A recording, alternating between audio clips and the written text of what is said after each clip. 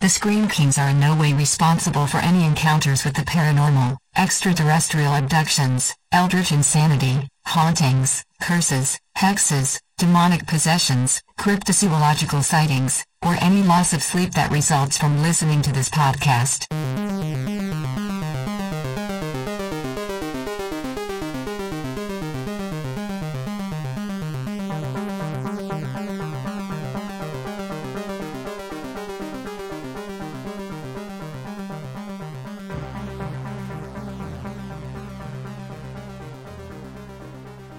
This is the Scream Kings podcast. I'm Max George. And I'm Nathaniel Darkish. This podcast is perfectly splendid. Oh man, you're a little bit too good at that. I practiced all night. I mean, good thing it took us an extra day to record that, so you could really just master your little British girl voice. Should we probably tell everyone what happened recently, which is why we had to reschedule last night's recording, Nathaniel? Yeah, so our recording schedule has been a little bit off lately, as you've probably noticed, and that is because I just had a new baby in my family, so that is big news. Brand new baby girl. Everything's going well. My son is adapting to being a big brother. But yeah, so I expect probably our next few episodes, at least, to be maybe a little less than ideally consistent, just because of all of the trickiness that comes with balancing, getting used to having a new human being in my house. So, would you say that having the new baby girl in your family is perfectly splendid? Splendiferous, indeed. I'm going to try and work that in as much as I can in this episode, because we have a fun episode ahead. It might be a controversial discussion. Dun dun dun! We've never been controversial, ever. No, and we've never disagreed on anything, ever before. Never.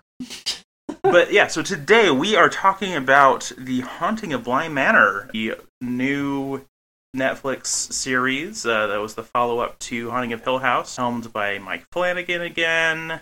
But we're also kind of getting into some of the source material as well. We're going to look at the Turn of the Screw novella by Henry James. It is the 1898 classic horror novella, as well as looking at the original film version of Turn of the Screw, which is The Innocents from 1961. We're going to mostly be focusing in on Bly Manor, but definitely going to do some due diligence with those other two as well, because I feel like it definitely adds to our conversation.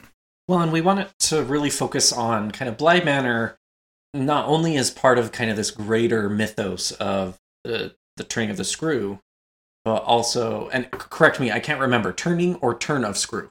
The Turn of the Screw. The Turn of the Screw. Wow, it's been a while since I've read this book. So Bly Manor, of course, is inspired by this and The Innocents, but I think it's going to be a fun exercise to also kind of separate it and review it as a standalone itself as well. Yeah, and I think it is also kind of worth noting, like, up at the head of this episode, that, these are far from the only versions of Turn of the Screw that are out there. Even earlier this very year, there was a film adaptation that did very poorly, Turning, which... Ugh. Yeah, exactly. I unfortunately sat through. Yeah, and I know that one didn't land well with audiences. It has been adapted as radio dramas, operas, films, stage, television. There was a 1950 Broadway play. There was a chamber opera in 1954. Like, this is definitely a very influential piece of literature, and so I think it's both significant to look at how it's currently being adapted with The Haunting of Bly Manor, but also kind of looking at that greater conversation, because I think there's a reason that this story has resonated with audiences so much that it keeps coming back. Like, there's no putting it down, even multiple times in 1 year. Which is funny, because I think that harkens back to the theme of the show in some regard as well. It just won't stay dead. Before we get too far in, and Nathaniel, being your English major literary buff, I would benefit from kind of a synopsis of The Turn of the Screw, also some information about The Innocents. But before we do that, I just want to remind our listeners that this is a spoiling podcast. I know we haven't said it for a while, but if you are ready to read Turn of the Screw and watch The Innocents and finish Bly Manor, this is not the episode for you. Go do all of that first, then come back and listen, because we're going to hash it apart. In particular, the ending of Bly Manor is pretty controversial. So if you do not want to be spoiled, maybe pause and finish what you're watching and then come back to us. All right, so Turn of the Screw. So, again, it was written in 1898. It was a novella by Henry James, so pretty short. And it was originally written in a serial format, which is pretty common in the day. And straight up, when Henry James wrote it, it was completely just a money grab. He didn't actually really try to do anything too deep with it. And so kind of a lot of the depth of the pieces is largely accidental, which is fine, because honestly, whatever the writer intends is only a part of the equation when we're looking at, interpreting a piece of literature. Well, and I think a lot of times we get caught in that trap of looking for something that is deeper in meaning. So I think it's kind of brilliant that it wasn't intended to be that, but kind of fell into place. Yeah, and I know that like kind of after the fact, he started to see more depth in it himself. But yeah, his original intent was just, hey, ghost stories are in this year. I need some money. Let's write a ghost story. All right, so how the story is written, it is written as a frame narrative, where basically just some people are telling ghost stories around a fire. One dude just says, oh, hey, like, I know this former governess, and she told me her story, and I have it written down. Here, let me tell you the story. Then we get into the main story. It never actually revisits this, so I don't really know why it starts with the frame narrative. Maybe Henry James just forgot that he started it out that way because he was writing it episodically. Kind of the key points here. There is this governess that gets hired by a man who is wealthy. He doesn't, he is responsible for his niece and nephew. He owns a manor house out in the country in Bly. He lives in London. He doesn't want anything to do with the children. The governess shows up. Flora, a little girl, has been living there and been being taken care of by Miss Gross, the housekeeper. And Miles has been away at boarding school, but he comes back pretty early on in the story. She gets to know Flora, is totally charmed by her. Miles comes right after a letter arrives saying that he's been expelled from school, but he doesn't want to talk about it. He never talks about it. The governess is kind of afraid to bring it up because she also is really charmed by him. She keeps worrying about this, but nothing too significant has happened. Shortly after arriving and spending some time with the children, she starts to see these two figures kind of around the property, a man and a woman. They tend to just kind of come and go at will, and at first she just thinks, like, what is going on? Are there, other people that work here that I don't know about? But over time she starts to learn from Mrs. Gross that it is the previous governess who died, Miss Jessel, and another employee, Peter Quint, and that Jessel and Quint had this really close relationship. They spent a lot of time with the kids, and so the governess starts to be really convinced that these two kids are aware of the ghosts, even though they will not acknowledge it. There is an incident where Flora leaves the house while Miles is like playing music. It's almost as if he's trying to distract her. She runs out to go find her. She finds her by the lake, and she's convinced that Flora was talking to the ghost of Miss Jessel. But when she confronts her, Flora is just saying, no, I've never seen this. Like, I don't want to ever see you again. She just, like, flips her lid. And so the governess says to Miss Gross, okay, take Flora away to her uncle. I'm going to try to work on Miles.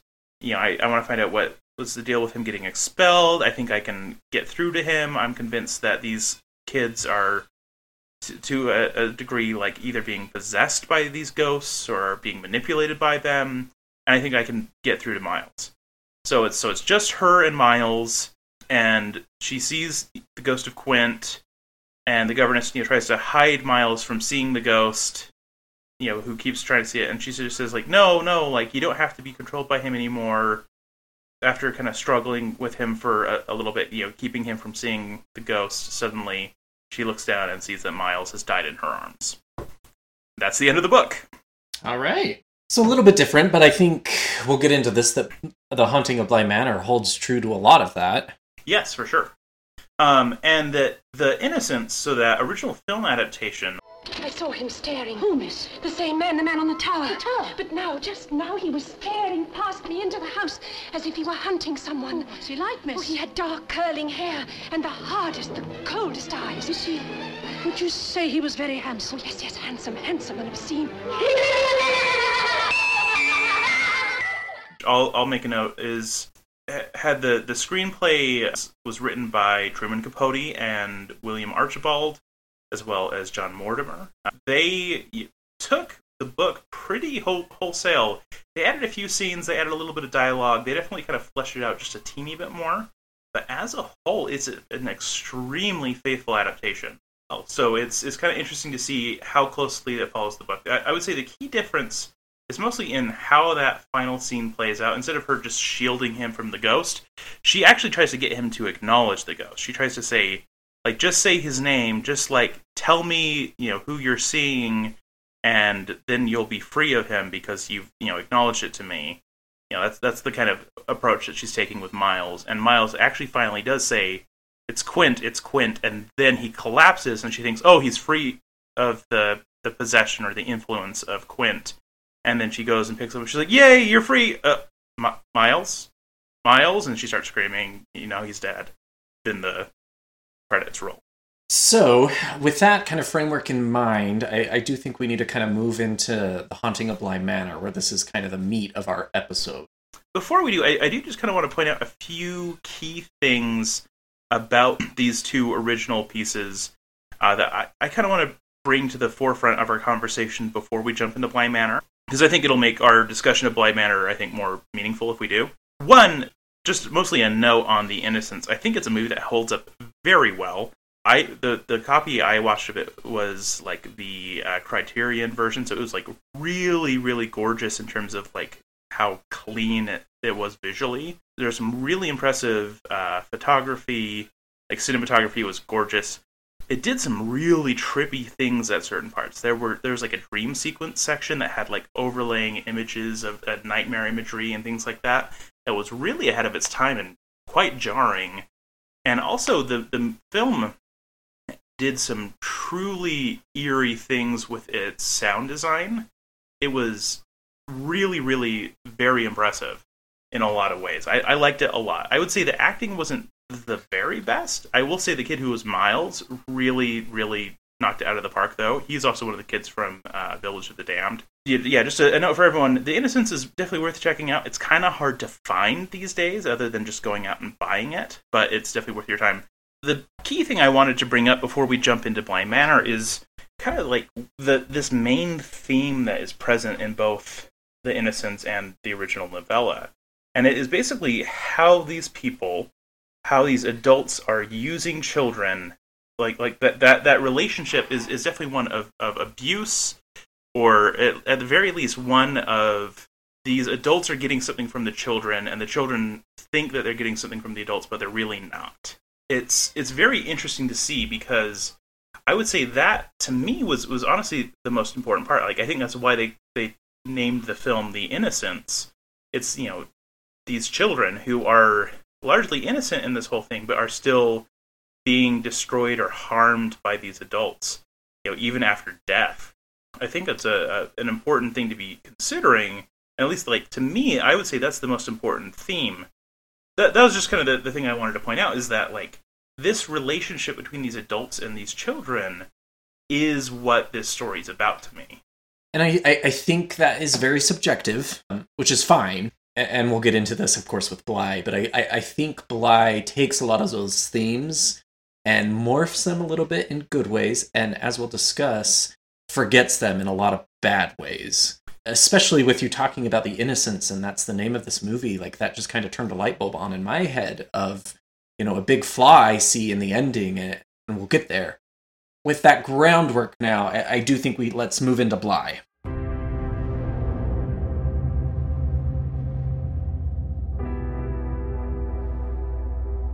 I know what loss is. Your parents loved you so much. In a way, they'll always be here. So The Haunting of Bly Manor is by Mike Flanagan. And of course, he did The Haunting of Hill House, which we've done an episode on a while back. And Haunting of Hill House was one of the most, spectacular horror TV series I think I've seen in a very long time. It was beautifully well done. And if you listen to our episode about it, we really just were enthralled with the storytelling. So season 2, it's a bit of a misnomer because The Haunting of Bly Manor isn't really a follow-up of anything to The Haunting of Hill House. It's its own story, and I would even argue that it's not even technically part of the same universe or anthology or anything. Really, they should be two different pieces of media. Would you agree?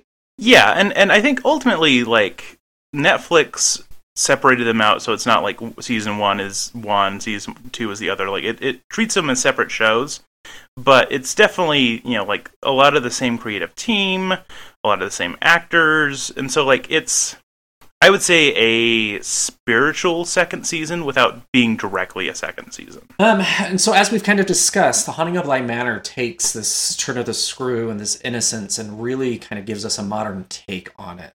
And instead of kind of diving into the plot, because I think we already really did that in some regard with our synopsis of the two other pieces of art, I think we just kind of dive into the pros and the cons here, Nathaniel, because we have a lot to say. Would you agree? I guess maybe we could just highlight a few of the key differences, just so that way we kind of get some of the context here. One of the key differences is that this is told as a frame narrative, which is kind of similar to the book. The Innocence was not told as a frame narrative. It starts out with it being told as a ghost story being told, but presumably it's being told right after a wedding rehearsal dinner, and is just told over the course of a single night. It is updated to be it's set in the 1980s rather than in the late 1800s, as with the book.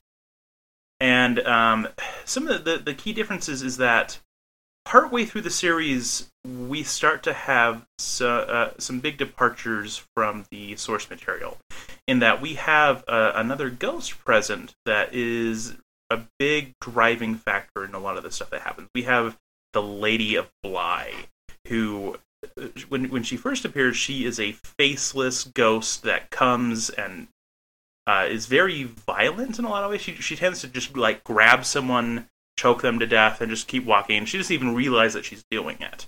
And the second to last episode gives us her origin story and shows us her many years before as this sort of force of nature almost. Yeah, and that kind of central figurehead in the story really drives a lot of the drama and a lot of the plot, because I think Bly sees her as the real pivot point of the main characters. And the Lady of Bly, I think, is a very tragic and interesting figure, and the way they describe how she haunts the manor, to me, resonated very, very beautifully. But before we get there, let's talk about good things about Bly. The Haunting of Bly Manor. What did you like, Nathaniel? I felt like the cinematography was gorgeous. The way that the location was designed felt very authentic to the story in a really interesting way. Like, it was very cool to see Bly Manor come to life in such a vivid way. It was absolutely gorgeous. The scenes were well shot. I felt like a lot of the actors were very good. I would say the acting wasn't necessarily quite as consistent as with The Haunting of Hill House, but it was overall pretty solid. Like, for example, I didn't love the performances of the girl who played Flora. I felt like she was definitely a kind of a weak point in the story. But as a whole, like, I felt like the acting was good. And yeah, just the visuals were very stunning. Yeah, and I think in a lot of regards, Bly Manor itself became another character. And I love it when cinema does this, that the scenery or the set pieces really start to develop their own personality. And Bly Manor, to me in particular, the chapel and the lake, really became ominous figures, almost as powerful as the ghosts. And I just thought that was really brilliant. And that isn't really something that is present in the source material, and I liked that. I liked that Bly Manor became kind of something greater than the sum of its parts. Like, the location itself was haunting and really drove a lot of the story because it was just so naturally eerie in a way that felt not forced or contrived. For sure. And I think you bring up a good point, too. The cinematography, what I really love about Bly Manor is it was simple. There wasn't any of this crazy cinematography going on or anything. It really just let the beauty of this beautiful scenery speak for itself. The mansion that they filmed this at was stunning. The grounds were stunning. And it really helped create a scene, and it really helped develop an atmosphere that was eerie, not really scary. It was very kind of ominous and foreboding. But then at the same time, it kind of had this warmth to it. You know, this family had lived in this manor. They were struggling with loss. It kind of brought this, I don't know if you felt it too, but this sense of home. And for a movie about a haunted house, I thought that was very, very different than what we normally see. You know, typically a haunted house is so ominous and scary and you know it's haunted from a mile away. But this was welcoming. I definitely agree. And I think also something that kind of makes this piece stand on its own is how present this idea of, like, a found family is in the story. Like, that's not something that we typically see in horror. You know, a lot of times with horror, we tend to see broken families that are just crumbling and you know, relationships going awry. But definitely with The Haunting of Bly Manor, for the most part, it's really a story about, like, people caring about each other and supporting each other and loving each other in spite of their shortcomings and things like that. You know, the staff at Bly Manor, so specifically, you know, we have Danny, who is the au pair, the equivalent of the governess. We have Jamie, the gardener. We have Mrs. Gross, and we have Owen, the cook. All of them were such fantastic characters in terms of just, like, feeling like people who really genuinely cared about each other and loved each other and supported each other in a really refreshing way, honestly. And I want to jump in and say something about Danny. Danny, to me, stole the show. Victoria Pedretti, I don't know if I've seen her in other things other than this. And Hill but House. The way she... Okay, fair. I forgot for a moment. That she was Eleanor Nell in right. Hill House. Right. But the way she just kind of embodied this, like, essence of this 90s girl just trying to figure out her life, the way she moved, the way she talked, the way she held herself, I was enthralled whenever Danny was in a scene. I don't know. I was really, really hypnotized by her performance in Bly Manor. I don't know what there was about it, but she brought an energy that is hard to find sometimes in TV series like this. You know, that actually kind of surprises me, because I thought she was honestly, like, one of the weakest parts of the series. Well, and I think the difference there is, as a queer individual, seeing her play someone queer and with those struggles, I think I may have identified with her a bit more, and we can get to that a little bit later, because that was one of the most moving points of this entire series to me. But I've heard... I have friends who say the same thing, that they could not stand Danny, and everything about her just made them cringe. And so I just think it gives credit to a show like Bly that it can resonate with people in such different ways. For sure. And to me, to kind of clarify, to me, I felt like, yeah, the moments where she's dealing with the relationship that she had, you know, with her fiance that she broke up with just before he died in an unfortunate accident, and that haunting her, those moments actually, I think, worked really well for me, and the way that she performed those worked really well for me. And, you know, her guilt at basically coming out to her fiance and saying, like, hey, like, I can't love you the same way that you love me, those moments really, really worked for me, and I thought it was a fantastic performance. And so the queer elements of her performance I really liked. But seeing her as a person who's, like, interacting with the children and just kind of, like, hanging out around the house and hanging out with Mrs. Gross, to me, I felt like she just kind of felt, I don't know, I felt like her accent work was not convincing. It felt weirdly cartoonish to me in a way that was distracting. And I don't know, I just didn't really buy her the rest of the time. I felt like there were moments where she really delivered. And honestly, like, it kind of surprised me that she didn't work for me, because I felt like her performance in Hill House as Nell was just incredible.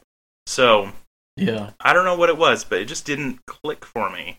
But there were moments when it did, but it just never consistently clicked for me, which I thought was a shame. And I agree with you that when you mentioned earlier that some of the acting was inconsistent, generally speaking, I thought everyone really brought a lot of effort to Bly Manor. However, Yes. With that said, I agree with you. There were moments where I was wanting more, particularly from Flora. Jamie, even, I struggled with on occasion. I just felt she was a bit one-dimensional in the beginning. Hannah, I thought, was breathtaking. The character of Hannah, I thought, was one of the most dynamic in the entire series. And Miles, too, to some regard. And to clarify, Hannah is Mrs. Gross. Oh, yes, excuse me. Just so we're making sure, or making that clear to the audience, we're talking about the same person there. Sure. And then also Miss Jessel, what was her first name? Bex. Rebecca Jessel. I thought she also was a little underwhelming at some times. I thought she wasn't reaching the same level as Peter Quint was. Yeah, he was a real lecherous. Oh, sexy lecherous boy. Oh, I severely question a lot of things if you found the way he behaved sexy. No, the way he behaved was horrible, but the way he looked. Okay, that's fair. Okay, I just wanted to make sure that you weren't like turned on by very abusive men. No, not in the slightest. Good. I do want to point out too, though, people who were a fan of Hill House, these two pieces of cinema are very different when it comes to the scare, I think. Yes. Hill House had me like on the edge of my couch, looking at everything in the background, trying to find what was happening. I was very invested in looking for the horror. Bly Manor, I think, takes a step back and really just kind of lets it play out in a very almost poetic and melodic way. That's fine, but that comes off very boring to people, especially if you're expecting the type of horror that Hill House had. One thing that you have in the notes is that you did like that relationship between Danny and Jamie. What worked for that, or worked in that for you? So the character of Danny, and here's a big spoiler, of course, the first half of the show, she's seeing this man with these large, glowing eyes, and he kind of pops out in random spots, or if she's feeling afraid or kind of emotional. And for me, that was the scariest part of Bly, even more so than Lady Bly. And we find out that, she had some questions with her sexual orientation, but she had this, high school sweetheart, we were told, and they were madly in love, and it was all very idyllic and very lovey, very romantic.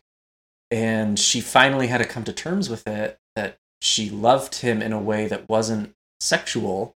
And I am under the belief that you can't fully love someone unless that sexual component is there. And so when I saw that coming from someone who has lived in her shoes in some regard, I really resonated with that emotion of, what do I do? I love this person to a certain extent.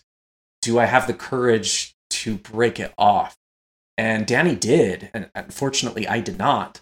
Ultimately, though, she tells her betrothed this information, and he ends up dying, and she takes it as her fault, that her coming out in some regard has killed this man, and now he is going to forever haunt her.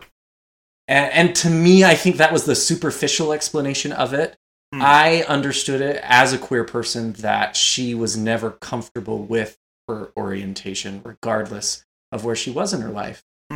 She always allowed that insecurity and that doubt to haunt her.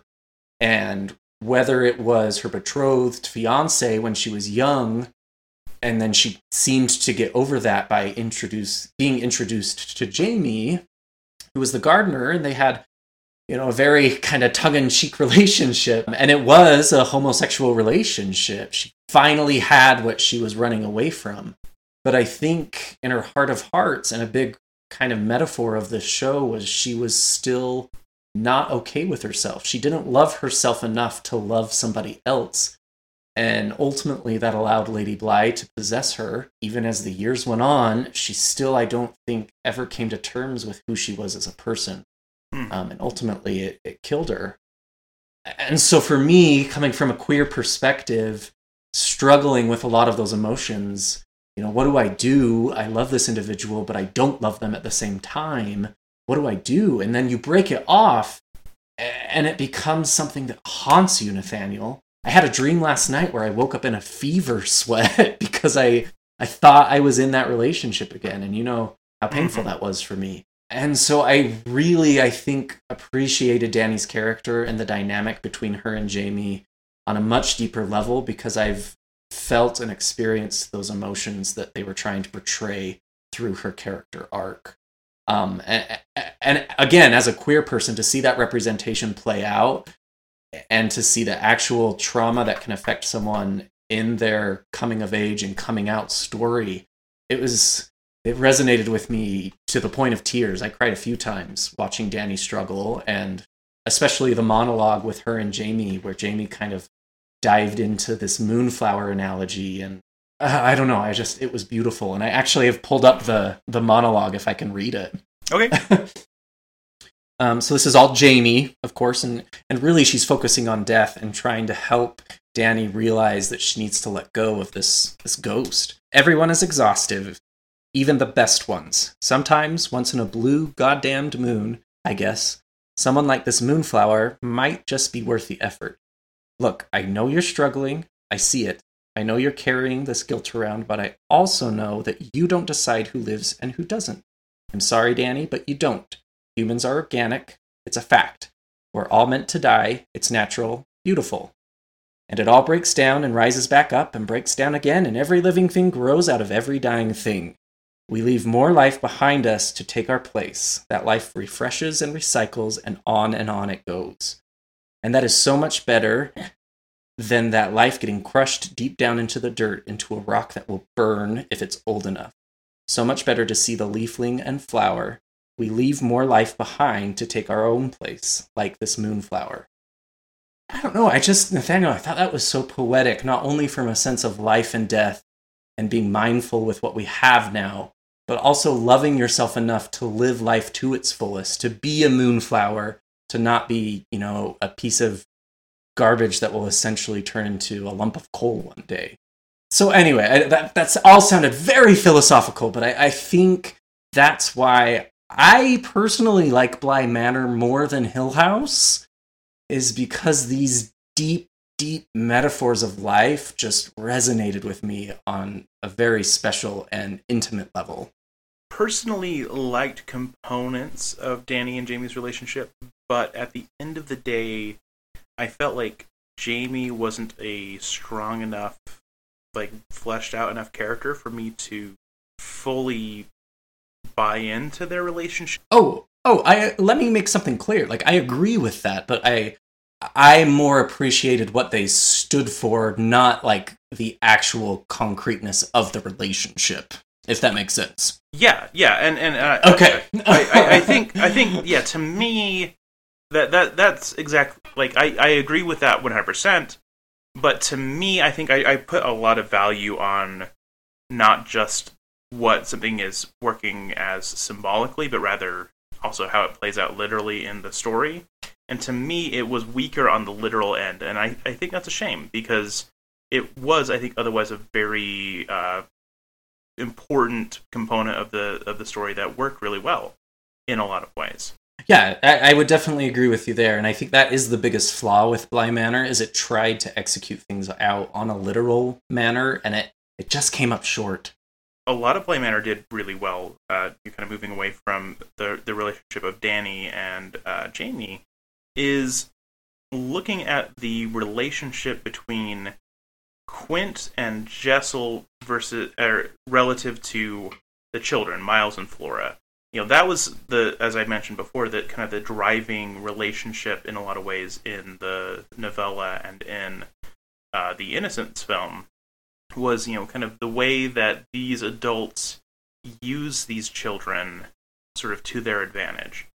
I want to cut in and just say that I think even further than that, not only were they using the children, but I think the children were looking for people to replace their parents. And so it was this double toxic situation where Peter Quint and Miss Jessel understood that to some regard and manipulated the hell out of it. And it was disgusting to watch. Exactly. And to me, like, that was one of the high points of the series in terms of really fleshing that out. Showing how these children were extremely vulnerable. They lost their parents, and like that stuff is present in the source material, but it doesn't really dig into it in the same meaningful ways. And so seeing it in Bly Manor and really seeing that component of the story pop was awesome. Because to me, it really showed that Quint and Jessel were villains in really interesting ways. Now, Jessel tries to redeem herself in some ways. She is largely under a very strong thumb of Quint in the ways that he manipulates her and abuses her. But ultimately, like, both of them were doing very villainous, awful things to these children, both in life and as ghosts. And I liked seeing that and seeing the way that the children felt that need to make these adults happy and to, kind of have them in the sort of pseudo-parent roles for them. And to see that trust getting abused so flagrantly really was a strong point in the series for me. I think how they set up the show, they wanted you to feel compassion and some sympathy for Miss Jessel. Yeah, for sure. She's not wholly bad. But I don't think Peter Quint was wholly bad either. But I think what happened, though, is they became so self-absorbed in their own wants and desires that they started to see the children as a tool to the end. And whenever you treat children like tools, it's not okay. And so even though Miss Jessel was incredibly influenced by Peter Quint, I felt like she was still an educated enough and kind of independent enough character to realize that. And Quint himself is just a master manipulator, of course.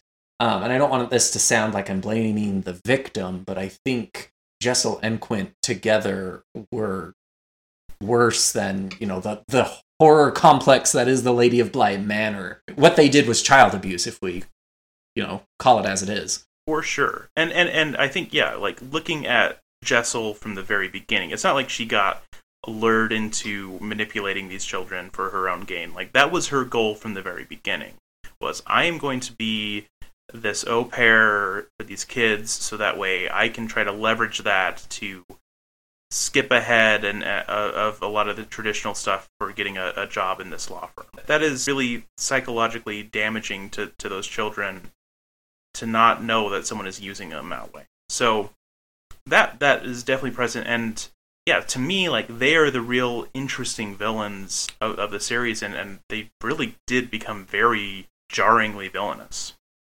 And as much as Peter Quint was good to look at, I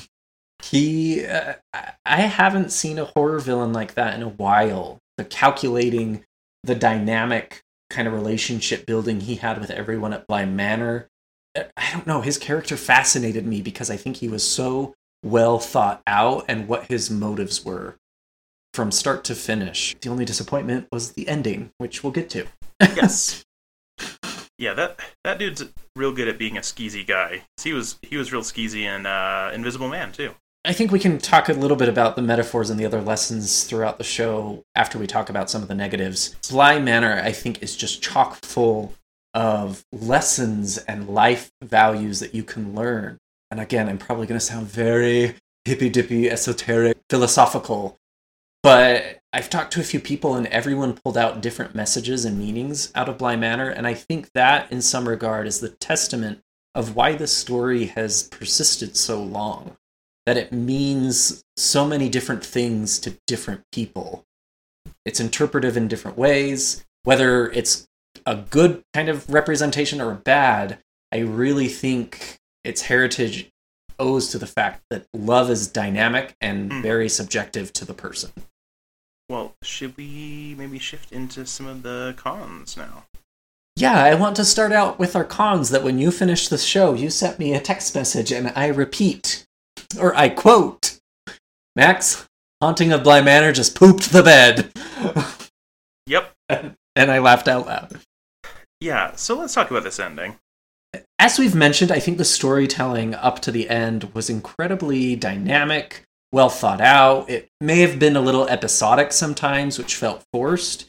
But overall, the narrative and the plot were really interesting and well done, and I thought very masterful. And then the ending, they just pushed the gas pedal to like 90 miles an hour in the worst ways. If we look at the last episode, the first 5 minutes very hastily, haphazardly ties up all of the threads that had built up until that point. Yeah, within like 10 minutes. Yeah, it's literally 5 or 10 minutes of that episode. Is it suddenly like, oh, the Lady of Bly gets sent back to the lake by a really convenient plot device that kind of just Danny just happens to say the right thing by happenstance, I guess. And suddenly, and even though other characters had said that around the lady, it finally clicked and she just goes back into the lake and everything's hunky-dory there. Very weak and made me very frustrated as an audience member. The stories of the villains, Jessel and Quint, they're basically just kind of pushed off to the side. Oh, they're free now from Bly Manor, so they're not stuck here trying to manipulate these children anymore, and they feel bad about it, and then they just leave. Well, yeah, and that was the most frustrating part, that we just spent 7 or 8 damn episodes learning about all of these character developments and connections, and then when the Lady of Bly is absolved, everyone's just like, okay, peace! Yeah, you were bad guys, but maybe you're not anymore! Like, Peter Quint and Miss Jessel were just like, okay, see you later. Hannah even was just... it was a discredit to all of that character development that we had. Yes. Ugh, that's the part that gets me the most. Yes, exactly. That the characters I cared about the most, that I was most invested in, they too just kind of stopped mattering. The uncle who has been a crappy uncle and distant and all of that, we're going to get into him more in just a second, rest assured. But yeah, he just kind of like shows up and he's like, I felt bad about everything now. Children, I love you. Let's go leave. We're never coming back here again. And so then the kids are gone. And so then the rest of the episode was about Danny and Jamie like going off and having a wonderful life together but the Lady of Bly slowly draws Danny back by the end. And like that could be interesting, but it should have been 2 episodes, I think. We should have had an episode where we really saw the conflict between Peter and Jessel, and I don't think Peter would have just been like, okay, bye. He spent all of that time really manipulating everyone. He wanted to get what he wanted. Yeah. And so had we an episode where it talked about them and their true redemption, and maybe seeing a little bit more of the uncle kind of coming to his own of, I need to take care of these kids, that would have been awesome. And then have the finale be the Jamie Danny story kind of right back at the wedding. It pulled a Game of Thrones last season where they tried to do everything in one episode, and I don't know if it was a budgetary thing or a creative mistake or what, but it was really too fast. Yeah. Too fast. Yeah, it tied up so much, so sloppily. And like, again, like to me, like the most interesting part of the story, the most important part of the story was Quint and Jessel being manipulative and evil and, manipulating these children. And it literally just like, they're like, oh, our bad, bye! And then suddenly everything was good for the kids. The kids get shoved off to the side, and then we have 40 minutes of fried green tomatoes.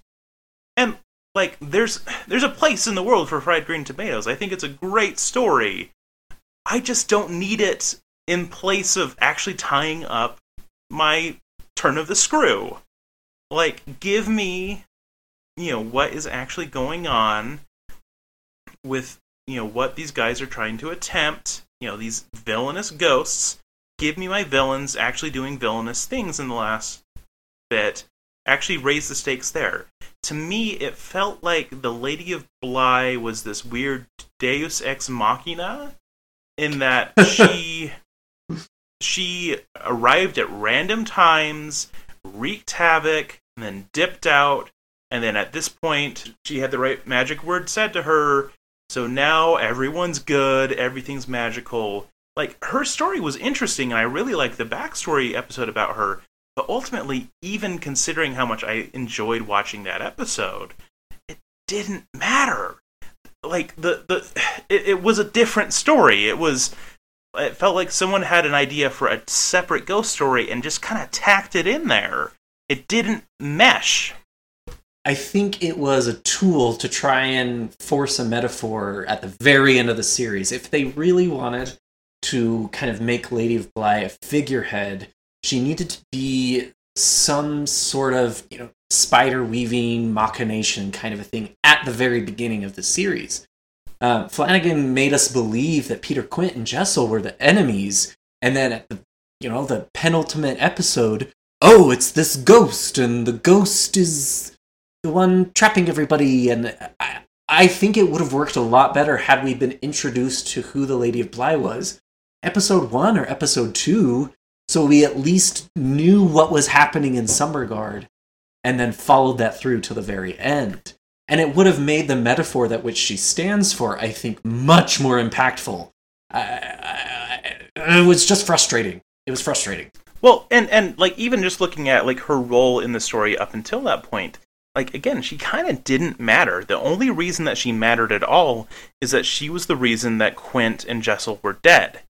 Right. But other than that, she had really no impact other than just being a wild card to wreak havoc and look creepy.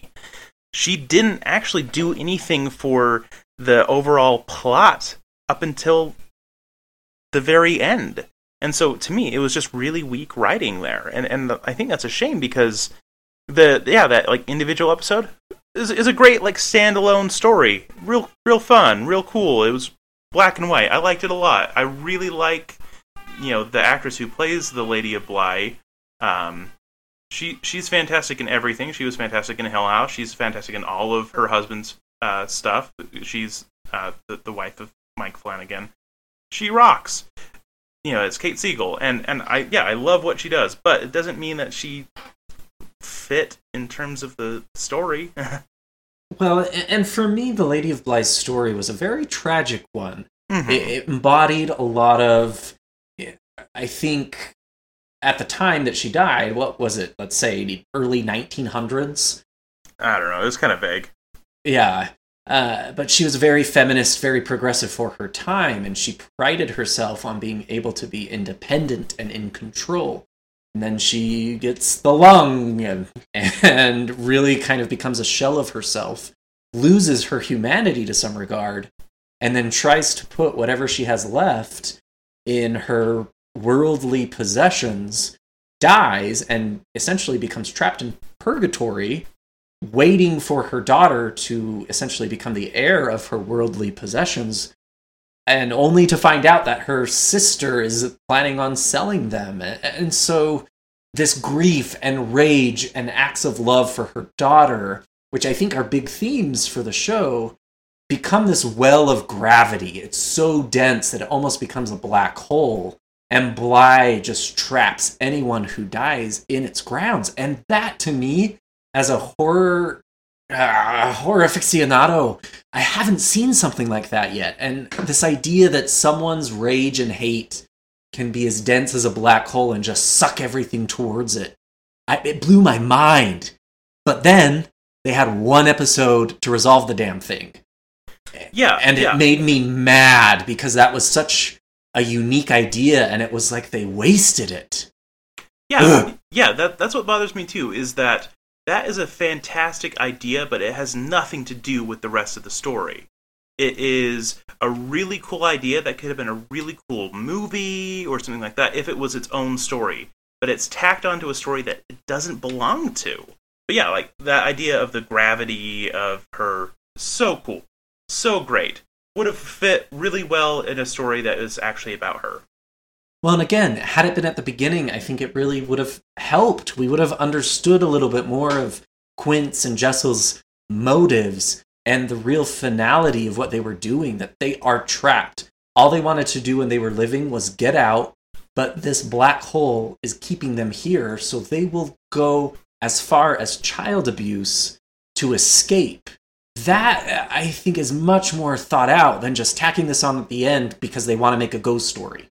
Let's jump into something else that didn't work for me. Let's talk about the uncle. I don't think I actually included this in our notes, but the uncle, that whole story kind of didn't ever quite gel for me in a meaningful way. I felt like the episode that featured him prominently, where it kind of explores, okay, he's actually Flora's dad, he was having an affair with his brother's wife, and he's haunted by guilt, and all of that, like that again, that was kind of a cool standalone story, but it didn't fit.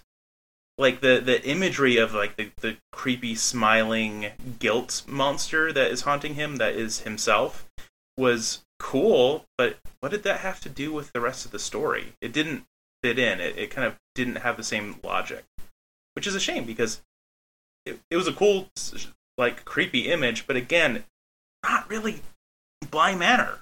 Well, and again, the uncle, I think, was the most problematic of everybody, including the Lady of Bly, because he just was a puff of wind. I did not care about him. Like you say, I think his episode was really intriguing as a standalone short story, but it was like that puzzle piece that you can't find the last piece, and so you force one that's not supposed to go into the puzzle. It just felt out of place. And yeah. I think that brings us to one of the biggest flaws of The Haunting of Bly, is that every episode to some degree felt like a little story on its own. It felt like an anthology within an anthology. Everyone had their origin story. Everyone had their motive story. And I don't know, it felt disjointed. Yes.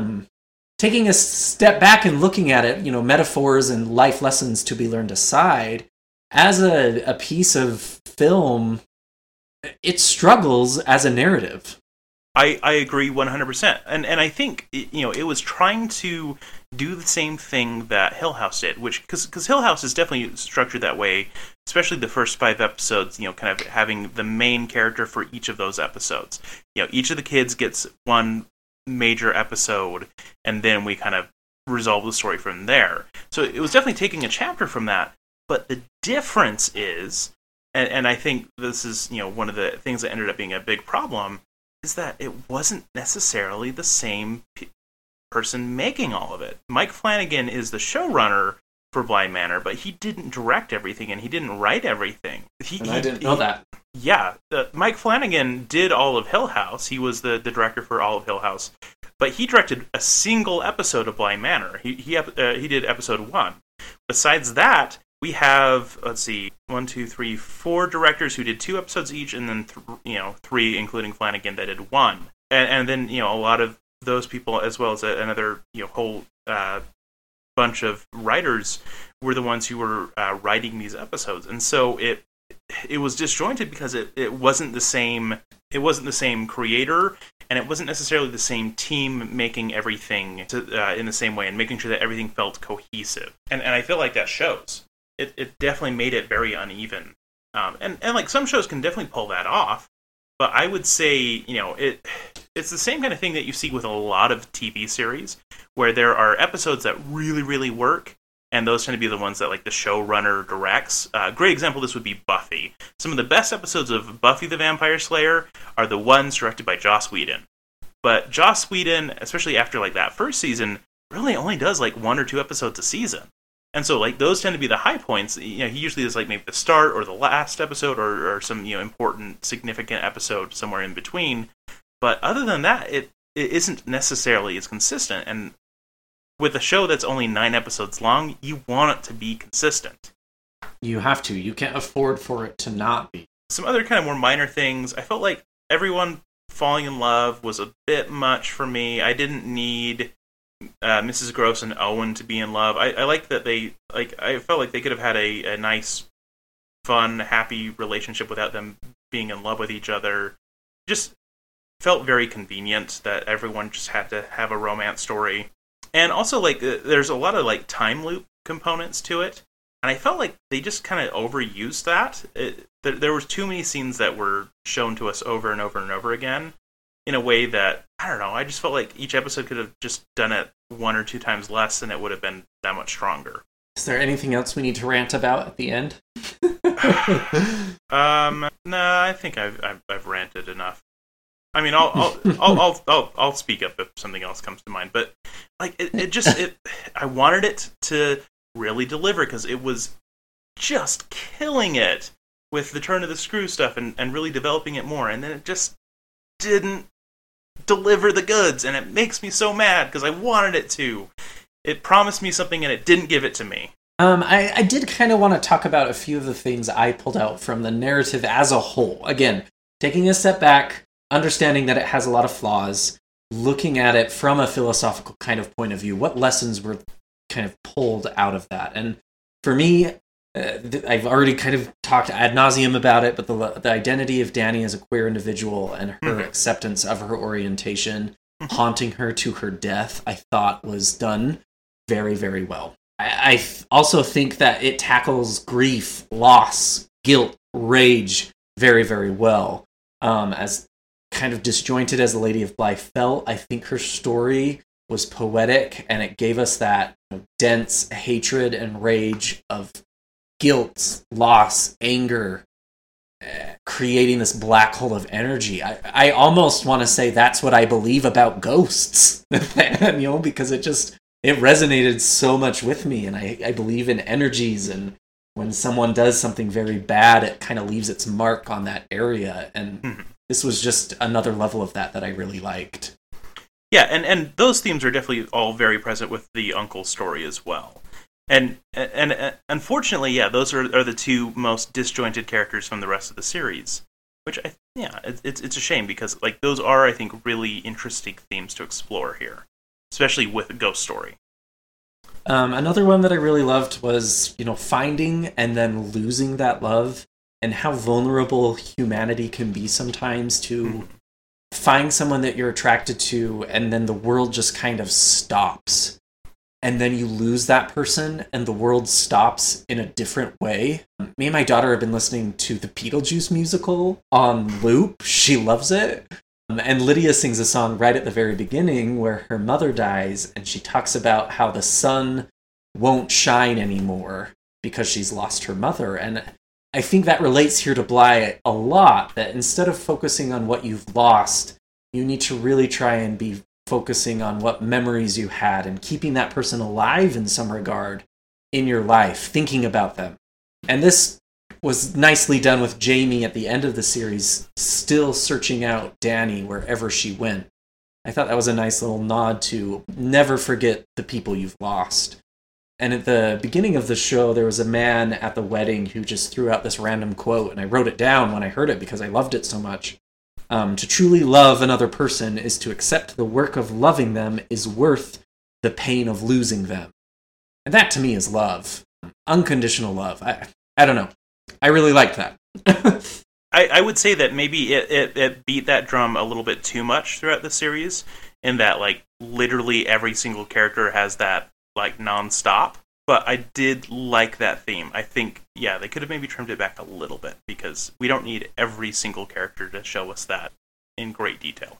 Yeah, I agree. I think Hannah and Owen's relationship didn't need to be a romantic one per se. It would have been cool to see the different types of love being represented. The love between siblings, between friends, and then between romantic partners. That would have been, it would have enhanced the metaphor quite a bit.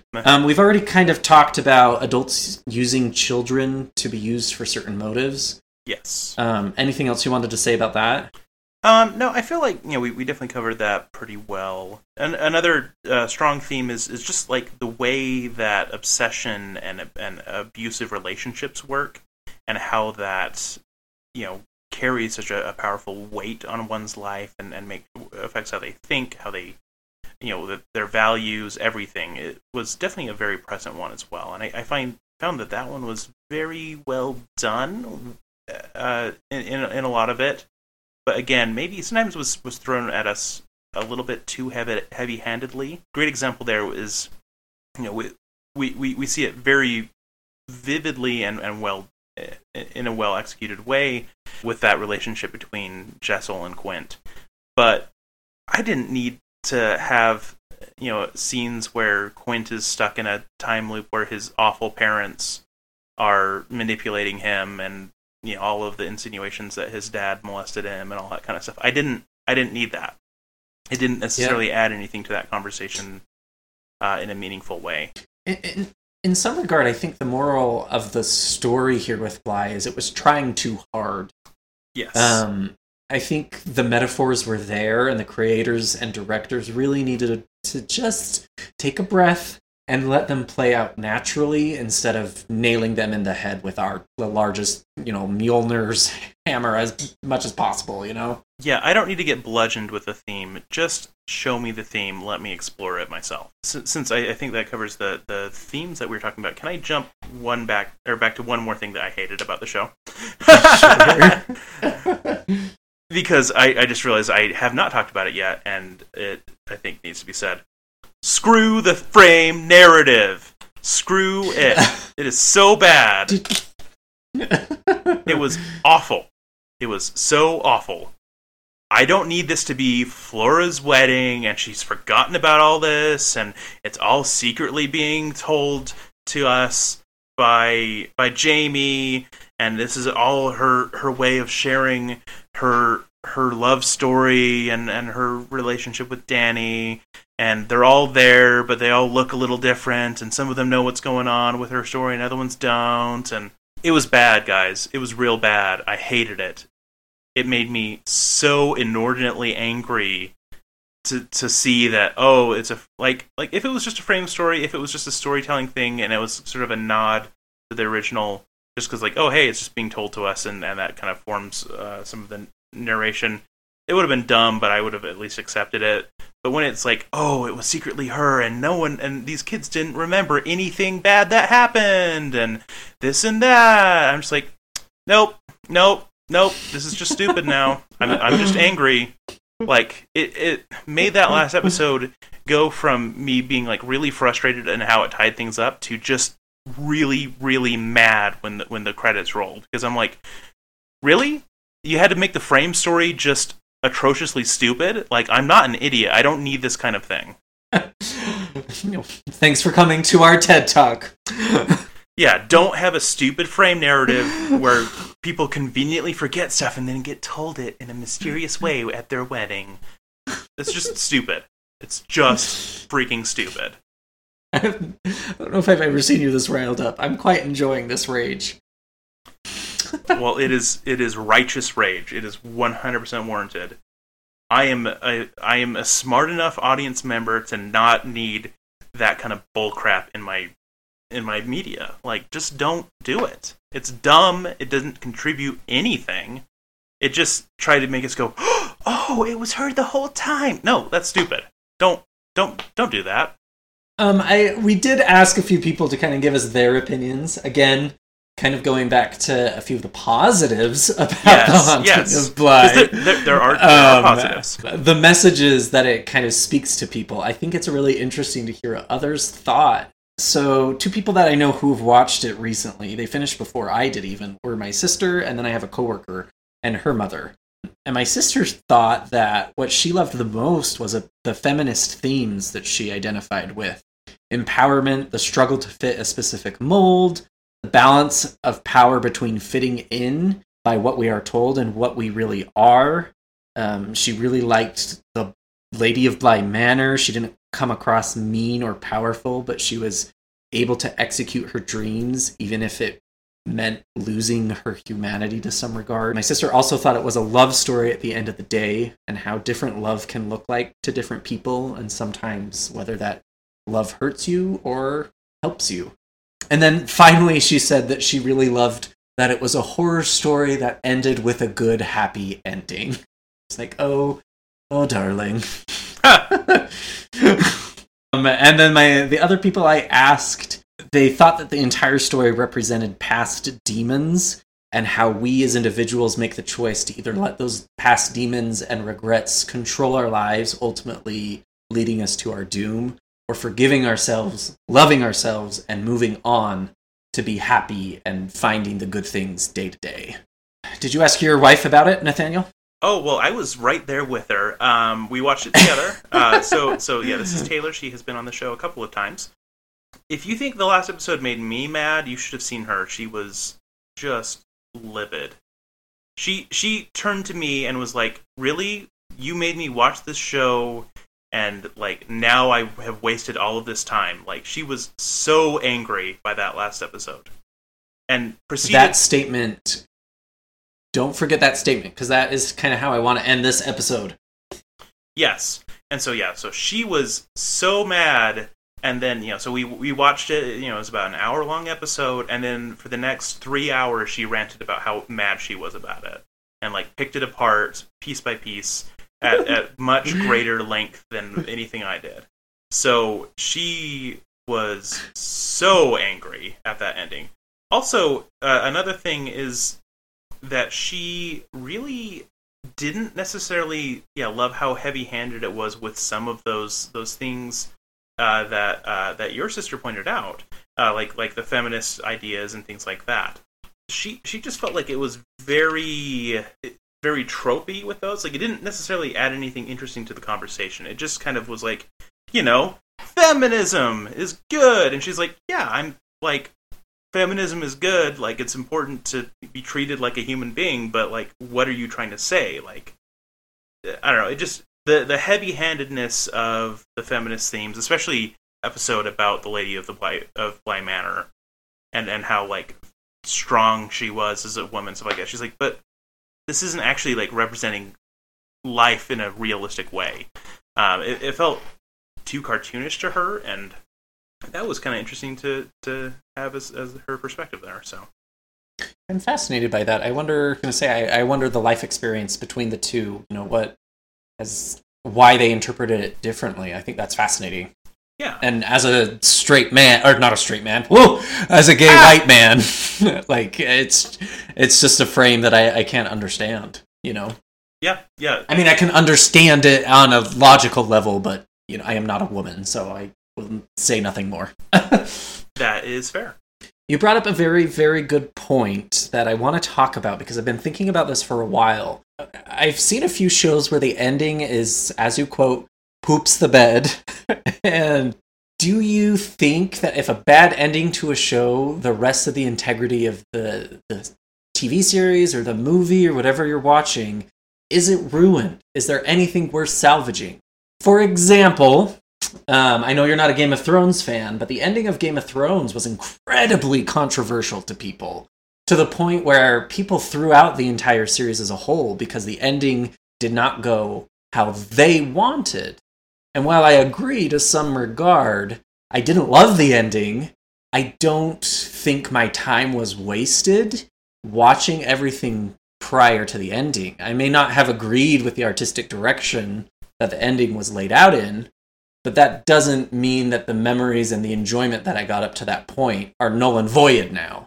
And I think the same is true with Bly Manor. Overall, I liked Bly better than Hill House because I resonated with its themes more so than I did with Hill. And just because the ending was shitty doesn't mean that resonation is any less powerful to me. Your thoughts, Nathaniel, what do you say? I think it depends on the piece. There are definitely things where I can go it fizzled at the end, but as a whole, I still like it.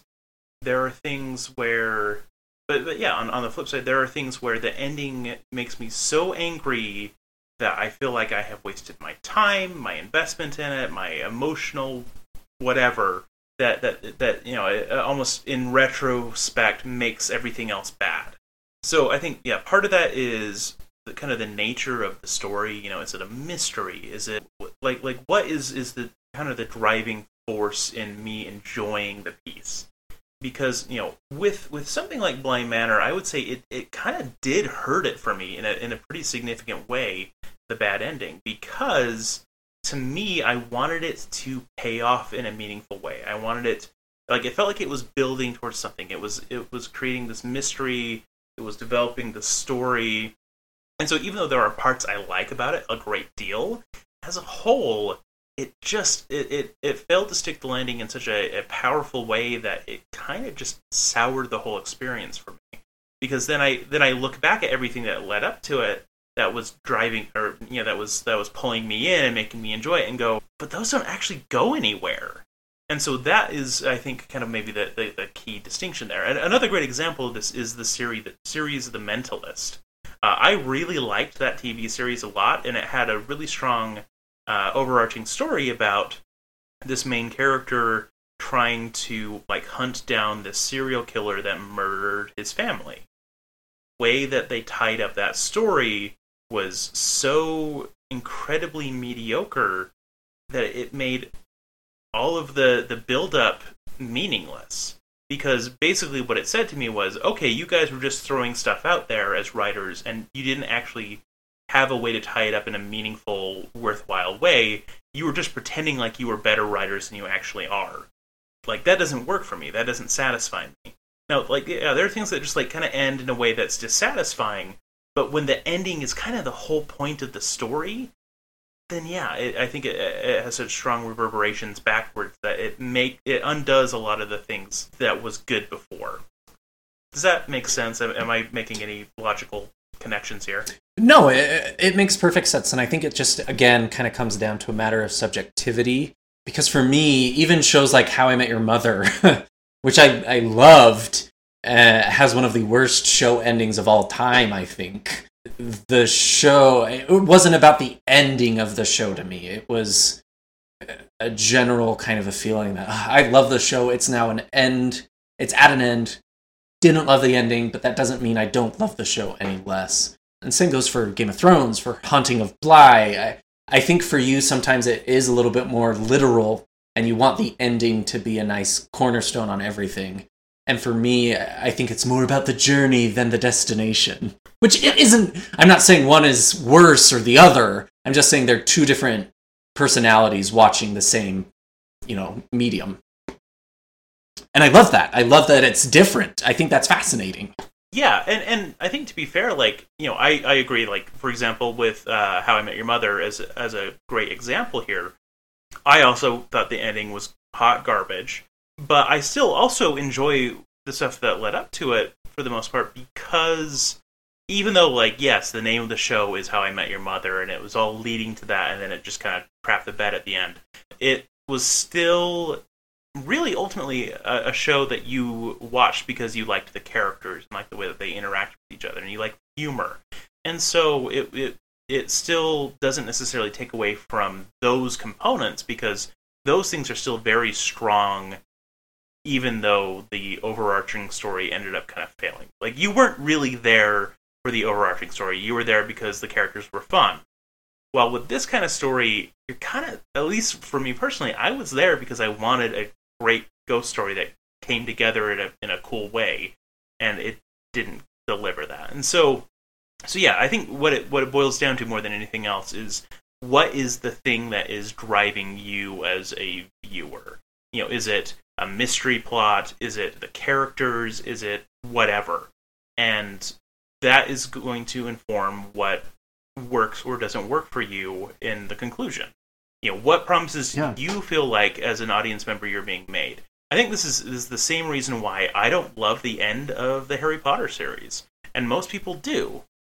But to me, I think, a lot of people who really love it might be because they have such a deep love of the characters, when the characters actually weren't necessarily the big thing that was driving it for me. I was, I think, more pulled into the story, and I didn't feel satisfied with the way that the story resolved. And I love this idea that your motives in watching the show really affect how you feel about the ending. I think that's going to change how I watch a lot of stuff. I have a problem with watching the ending of shows because they do make me very sad, as you are aware. Yes. Takes you way I have too long not to watch yet. like the last episode of things. I just watched the ending to Parks and Rec and The Office earlier this year. And it was a very emotional time for me. But I have one episode left to The Good Place, and I've loved The Good Place so much that it's very difficult for me to watch that ending episode. That one's important. You need to watch the last episode. But that is neither here nor there with what we're talking about. It's true. It's true. Let's move on. So, as far as Screams go, I originally gave it a 4, but after thinking it through in our dialogue today, I'm going to drop it down to a 3. It really is not scary. Agreed. Yeah, I gave it a 3 as well. It has a few real great spooky moments. It has some really great like spooky set pieces, but again, ultimately it failed to deliver the scares by and large. Browns, what did you give it?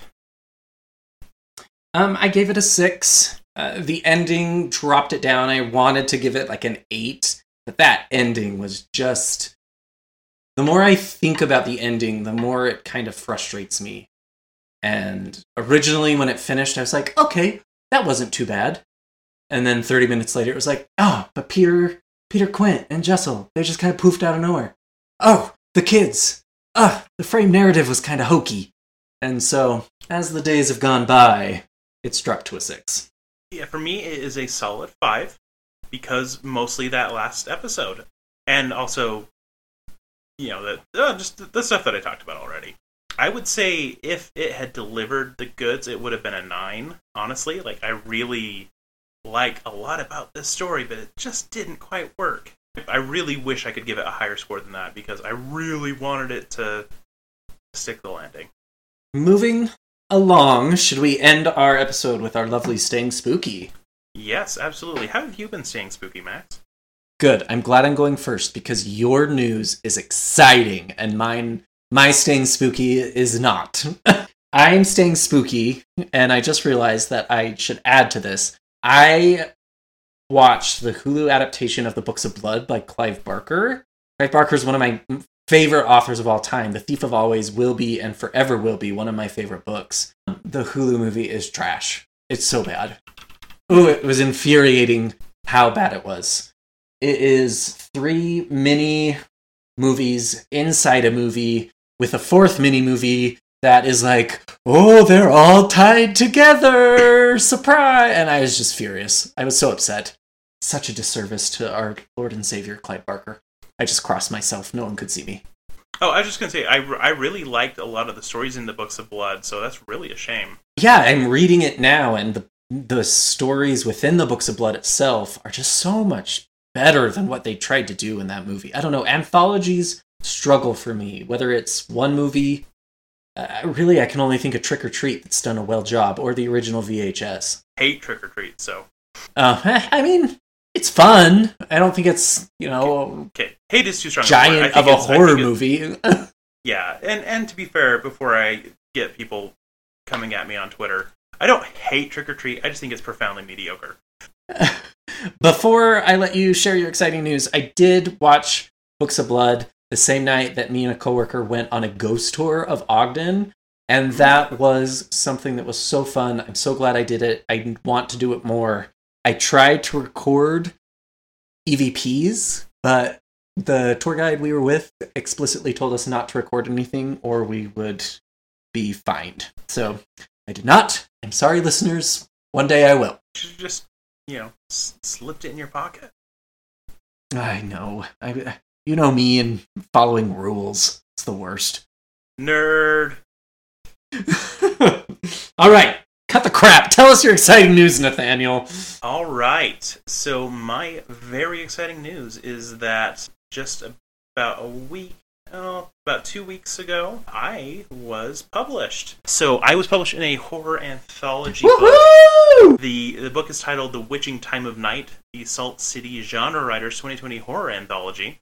It is available for purchase on Amazon. So if you have Kindle Unlimited, it is free, so you should definitely check that out. It is also $8 to buy the Kindle version, and it's also now available on paperback for $20 on Amazon. So if anyone is interested in checking it out, I highly recommend it. There are some real fun stories outside of my own. But the story that I wrote, which is called Leftover Monstrosities, is a short story that I am very proud of. I think it is very solid.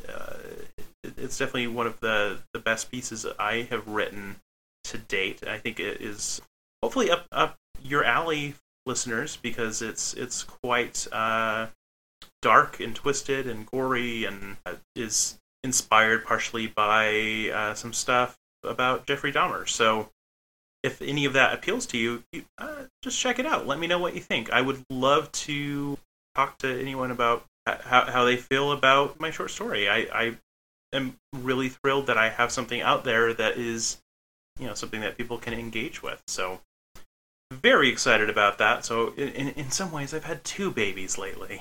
All right. Well, if that is it, thank you for listening about The Haunting of Bly Manor. Wasn't it perfectly splendid? I don't know if it was spooky enough, so I think y'all should stay spooky. Need even more Scream Kings? Here's our obligatory shameless social media plug. Follow us on Twitter or Instagram at Scream Kings Pod.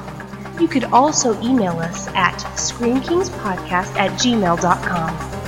Help us reach a wider audience of horror fans by leaving a review on iTunes or by sharing a link on social media.